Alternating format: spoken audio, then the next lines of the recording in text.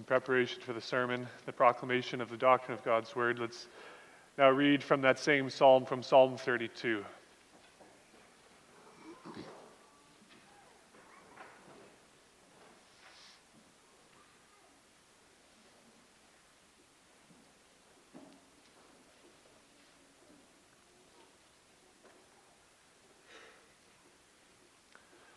Psalm 32, the Psalm of David, a contemplation. Blessed is he whose transgression is forgiven, whose sin is covered. Blessed is the man to whom the Lord does not impute iniquity, and in whose spirit there is no deceit. When I kept silent, my bones grew old through my groaning all the day long. For day and night your hand was heavy upon me. My vitality was turned into the drought of summer. I acknowledged my sin to you, and my iniquity I have not hidden. I said, I will confess my transgressions to the Lord, and you forgave the iniquity of my sin. For this cause, everyone who is godly shall pray to you in a time when you may be found. Surely in a flood of great waters they shall not come near him. You are my hiding place. You shall preserve me from trouble. You shall surround me with songs of deliverance. I will instruct you and teach you in the way you should go. I will guide you with my eye. Do not be like the horse or like the mule, which have no understanding, which must be harnessed with bit and bridle, else they will not come near you. Many sorrows shall be to the wicked, but he who trusts in the Lord, mercy shall surround him. Be glad in the Lord and rejoice, you righteous, and shout for joy, all you upright in heart. So for our reading from Psalm 32, we turn now to the summary of the doctrine of Scripture as we find in the Heidelberg Catechism, Lord's Day 21. We'll read the 56th question and answers on page 535 of the Book of Praise.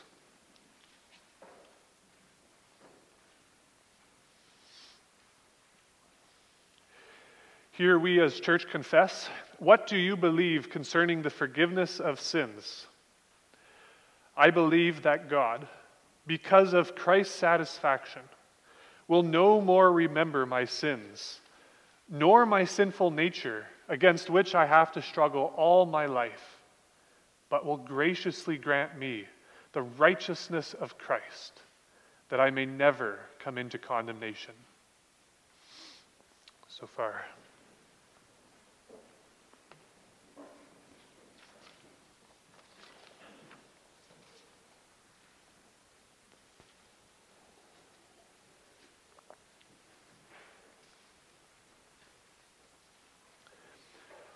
Brothers and sisters in Christ, those that are loved by our dear Lord and Father, if you were to turn in the book of Psalms to Psalm 1, you would see that the first word in Psalm 1 is the same as in Psalm 32, blessed.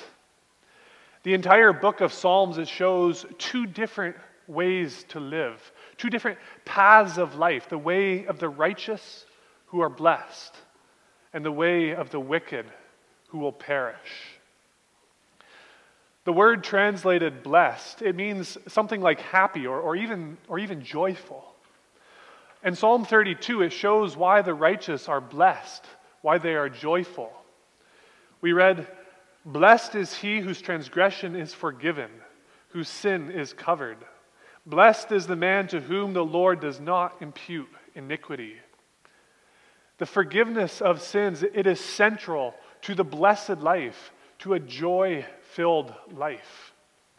This afternoon, I proclaim to you what each one of us may confess. As a member of Christ, I enjoy the forgiveness of sins. As a member of Christ, I enjoy the forgiveness of sins. We'll see three different things. First, we'll see the reason for my joy. Second, the location I experience my joy. And finally, the struggle which hinders my joy. So firstly, the reason for my joy. Our catechism asks in question 56, says, "What do you believe concerning the forgiveness of sins?"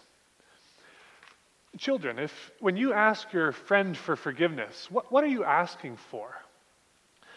Well, it means that you did something wrong and that there is a problem between you and your friend. And you're asking that your friend will no longer be upset with you so that you can go on being friends just like before. When we are asking for forgiveness, we are seeking a restored relationship.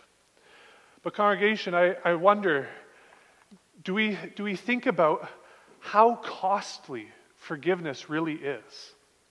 For example, let's say, teenagers, you just bought a brand new car. You proudly park it in the driveway and go inside for supper. But the neighbor kid is playing hockey and accidentally shoots a hockey ball right through the window of your brand new car. If he asked you for forgiveness, would you?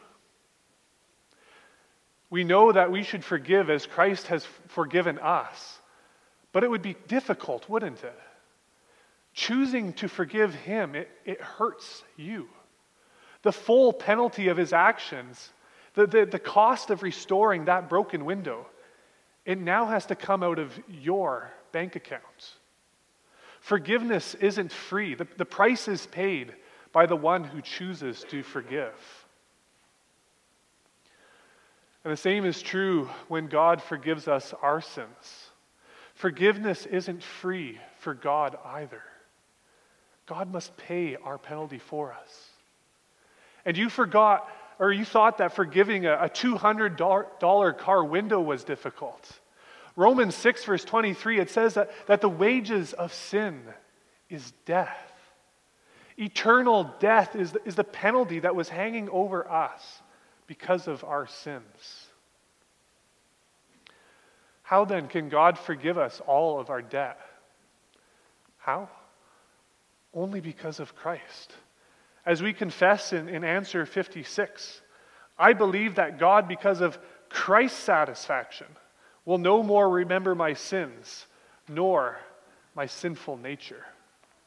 When you believe in Christ, because of his satisfaction, because of his payment on the cross, God no longer remembers any of your sins any longer. He sees you as washed, perfectly clean from any sin, every sin that you have ever committed. So if somebody asks you, children, what did Jesus do for you? You can truthfully say that Jesus came into the world to die on the cross to pay for my sins. It's true. But actually, it's only the first part of the answer of answer 56. Does Christ only pay for your sins? Does he merely wipe away your guilt and leave you in a so-called neutral state before God?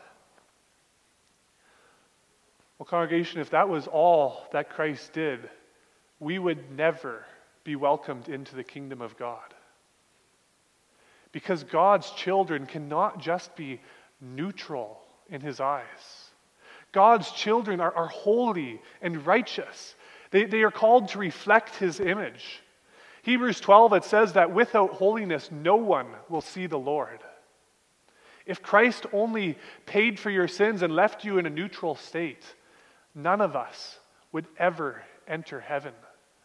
We must also be righteous. The last three lines of answer 56, it deals with a less commonly known treasure of our Reformed faith.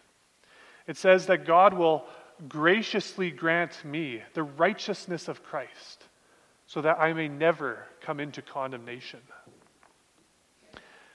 Jesus died for me. It's one of the most beautiful confessions that anyone can ever make.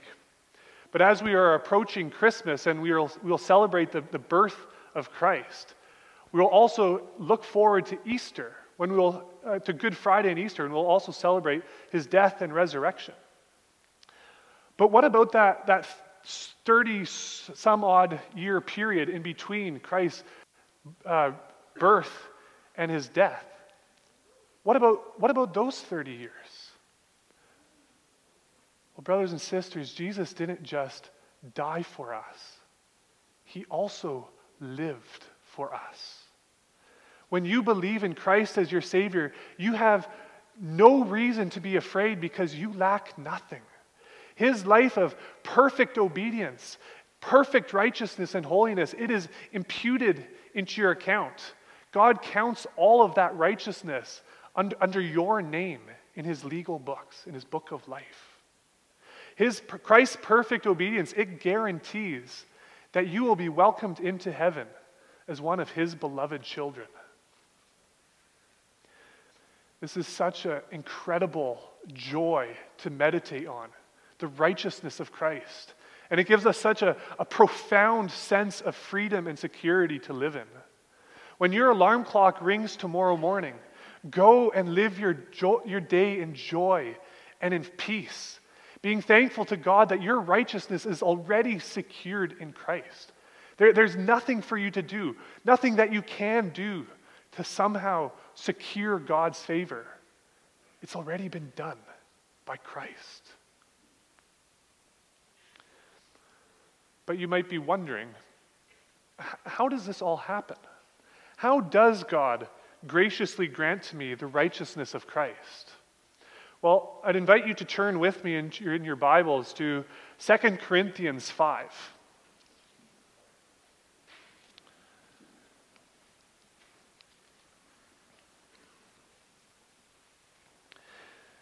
2 Corinthians 5, I think it's on page 1330 of the Pew Bible. And in verse 21, Paul, he describes the greatest exchange that the world has ever known. He says in verse 21, for he, that's God, he made him, Christ, for he made him who knew no sin to be sin for us, so that we might become the righteousness of God in him. Perhaps an analogy from marriage might help to explain what is happening in this verse. My wife and I have now been married for about 2 years. And before Titus was born, Chanel was the breadwinner in our family. So sometimes I would like to joke and bug her and remind her that what's yours is mine and what's mine is yours. And what this means is that everything that once belonged solely to your spouse, it becomes yours. Legally, in the eyes of the law, it is yours. If you marry someone with $1 million, it becomes yours. If you marry someone with $1 million of debt, don't do that. But if you do, it becomes yours. This is what Christ does. But the incredible thing is that we don't just have $1 million of debt. We have a debt deserving of eternal death. But Christ, he willingly takes it all. In God's eyes, Christ legally takes ownership of our sins, and he pays our debt by nailing those sins to the cross. In God's eyes, they are forgiven. They are wiped away. And it doesn't stop there. All that was Christ, that perfect, righteous life that he lived, he now shares it with us. In the eyes of God, the holy judge, Christ's righteousness, it becomes my righteousness. Imagine the relief of that neighbor boy who you forgave a $200 window. Now think of the joy that would light up his face if on top of forgiving him that $200, you also gave him his very own Maple Leafs jersey to wear. Wow, not only is he forgiven, he also receives this incredible gift. Congregation, now just think of all that you have been forgiven. What a reason for joy that we have.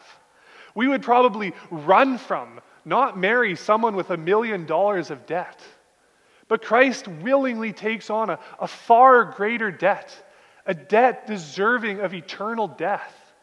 Christ paid the penalty for my sins, and not only that, not only does he forgive my sins, but I also receive as gift the pure, shining robes of Christ's righteousness. What an awesome reason for joy we have, congregation. In the sight of God, we are perfect.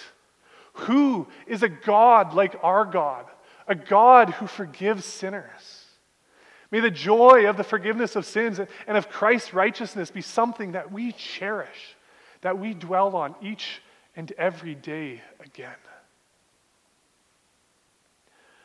We come now to our second point, the location where I experience my joy.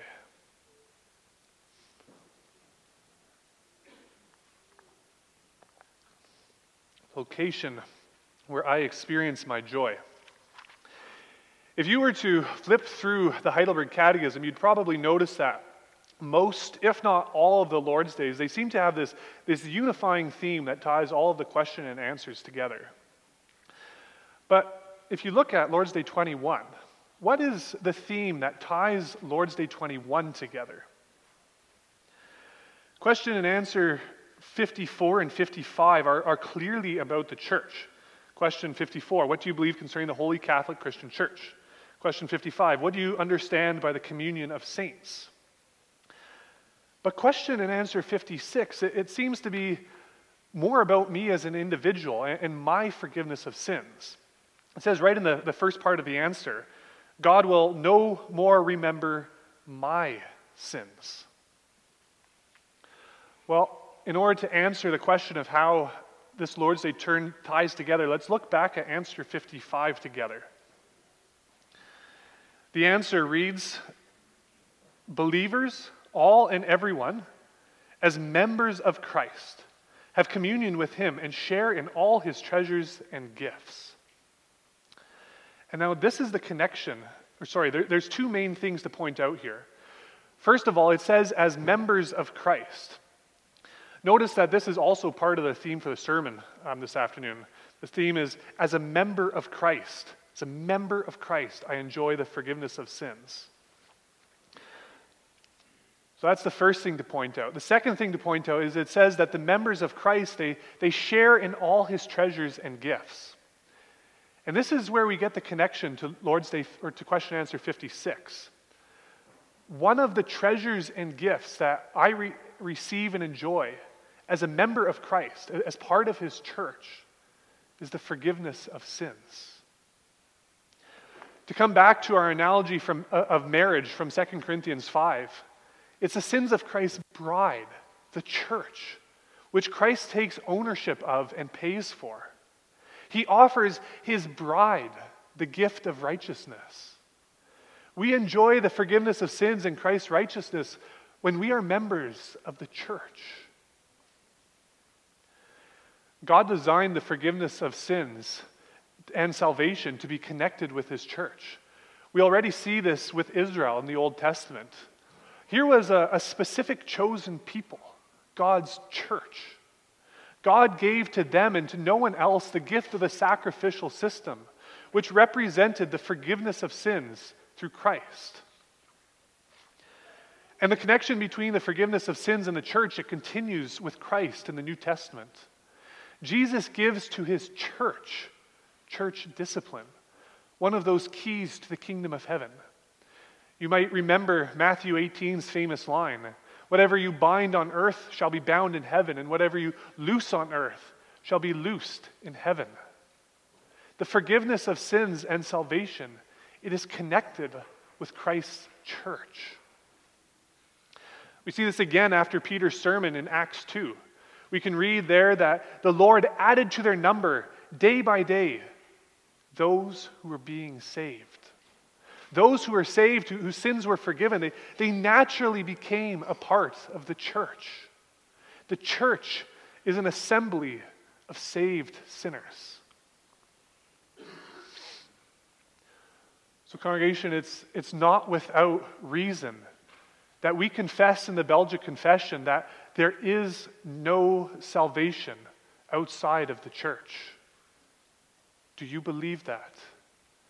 That there is no salvation outside of the church? Let me ask this. Maybe the children can help with this one. Would you go to buy a bike at the bakery Of course not. That would be silly. You go to the bike shop. In the same way, salvation and the joy of God's forgiveness of sins, it is found within the church. The two go together. Now, that being said, we must be careful that we understand what the Belgic Confession is actually saying. Hopefully, none of us believes that only members of the Canadian Reformed Church or our sister churches will go to heaven. But nevertheless, does it not sometimes happen that people are content with their own personal piety, with having a so-called individualistic walk with Christ? They believe that they can serve God just as well or even better by themselves. They are dissatisfied or even irritated with the church. And so they isolate themselves from God's people. It is especially to these people that know better. They know Christ's will, that they should remain a part of his church. It is to them that the Belgic Confession warns that there is no salvation outside of the church. Congregation, how can you know Christ's will for your life, utterly reject it, and still expect to enjoy salvation and the forgiveness of sins? How is that possible?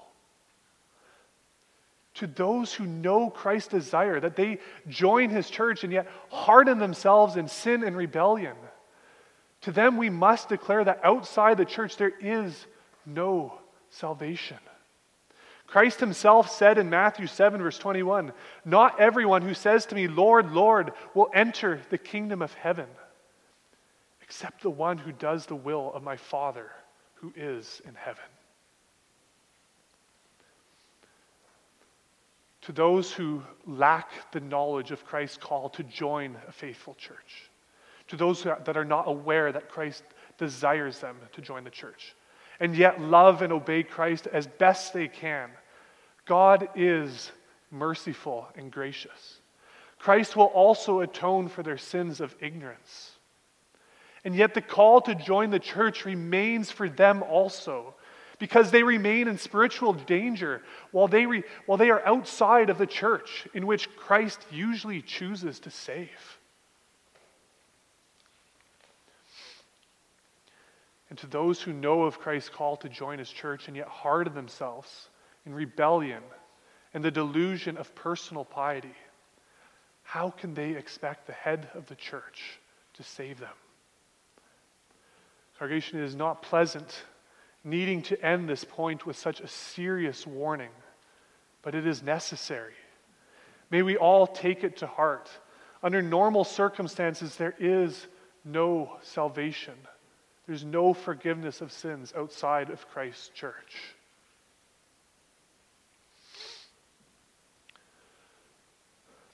Okay, you might ask. I'm a member of Christ's church. I believe in Christ and I want to serve him. But why? Why does it sometimes happen that I simply don't feel any joy? How do you explain my struggle to sometimes feel forgiven, to feel any love from Christ? This is our third point, the struggle hindering my joy. Our catechism, it has a well-worded and a balanced answer. Yes, we get to enjoy God's forgiveness of our sins and that he no longer remembers our sinful nature already here in this life. But the catechism also acknowledges that we still have that sinful nature against which I have to struggle all my life. Our daily sins and our remaining sinful nature, they often stand as a barrier between us experiencing God's love. Children, do you perhaps know what this is like? Maybe you broke a decoration in the living room, and a decoration that mom told you not to touch. And maybe nobody knows it was you, but perhaps you still feel bad afterwards. You might feel distanced from your mom, almost like you can't go to talk to her like before. David experienced the same feeling of separation from God when he sinned. We turn back to Psalm 32. We see this in in verses 3 and 4. In Psalm 32, verse 3, David says, "When I kept silent, my bones grew old through my groaning all day long. For day and night your hand was heavy upon me. My vitality, my joy, my life, it was turned into the drought of summer." David was pinned down by his sin. It was almost like there was this giant boulder sitting on his chest, crushing the very joy of life right out of him. Brothers and sisters, if you are in that position, if you feel trapped in a rut of sin, or maybe it's not even sin, maybe you just feel distanced from God for one reason or another, what do you do then? Don't we sometimes feel as if we need to re-earn God's favor? Whether it's by not sinning or by doing regular devotions again? Back when I was doing better, then I experienced God's favors. So now I must do better again in order to get God's love back. It's a lie from hell, brothers and sisters. You do not need to. In fact, you cannot re-earn God's love and favor. It is true that your sins continue to offend God even after you believe in Christ. But once you believe in Him, God always loves you because you are righteous in His eyes. So why then? Why do I sometimes feel like God has stopped loving me? Why do I sometimes feel like I must re-earn God's approval with my actions? Well, Psalm 51 is another psalm where David asks for God's forgiveness. But I want you to listen carefully. Listen carefully to what David does say and does not say in Psalm 51. In verse 12, David pleads, "Restore to me the joy of your salvation." He doesn't say, "Restore to me your salvation." No. God gave that to David once for all. But like David, we can certainly sometimes lose the joy of our salvation. The Canons of Dort, if you want to look this up at home later, chapter 5, article 5. The Canons of Dort capture this well. They say that by their sins, the saints sometimes for a while lose the sense of God's favor. We might lose the sense of God's favor, lose the sense of God's loving arms wrapped around us. Our sins, they make us blind, deaf, unable to feel, so that we lose all awareness of God's loving arms. But congregation, here's the point. Those arms are still there. To say it another way, some of us have had the unfortunate experience in probably the last 2 years or 3 years of losing our senses of smell and taste due to the virus. At supper time, Mom may have made our favorite meal, steak and potatoes, meatloaf and salad, or even that fantastic lasagna recipe. We knew it was delicious. We'd experienced it before, but our senses were gone. Terrible. We could no longer savor the joy of our favorite meal. The virus of unconfessed, unrepentant sin has the same numbing effect. We no longer experience the joy of God's love. This doesn't mean that anything has changed on God's side. His love towards us remains constant. Only our ability to experience and to enjoy His love and the forgiveness of sins has changed. So how? How then do we again experience God's favor? Well, the Canons of Dort, they continue. They say that the saints lose the sense of God's favor until they return to the right way through sincere repentance, and God's fatherly face again shines upon them. Doesn't Psalm 32 show this so well? Look at verse 5. I acknowledged my sin to you, and my iniquity I have not hidden. I said, I will confess my transgressions to the Lord. And what happens? And you forgave the iniquity of my sin. Done. Just like that. David's heartfelt confession and repentance restored him. That crushing boulder of unconfessed sin was removed. Once again, David could experience the joy of his salvation. And so delighted is David with his refound joy that he wants everyone, all of us, to experience the same. Verse 6, he says, for this cause or for this reason, everyone who is godly shall pray to you in a time when you may be found. Children, after breaking that declaration, you know what you're supposed to do then, right? You go and you tell Mom. You say you're sorry and you ask for forgiveness. And then it's over. Even though you might get a small punishment, isn't it much better knowing that Mom still loves you and that she forgives you for your sin? Now you don't have to feel afraid or to feel bad any longer.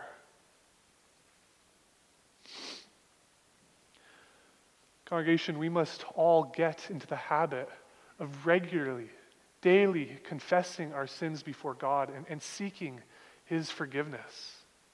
Verse 6, for this cause, for this reason, everyone who is godly shall pray to you in a time when you may be found. Let us acknowledge our sins quickly to God and experience the joy of His forgiveness. Verses 8 and 9 of Psalm 32, they say the same thing. They encourage us to willingly return to the Lord, to seek His face, and to not ignore the sin in our lives.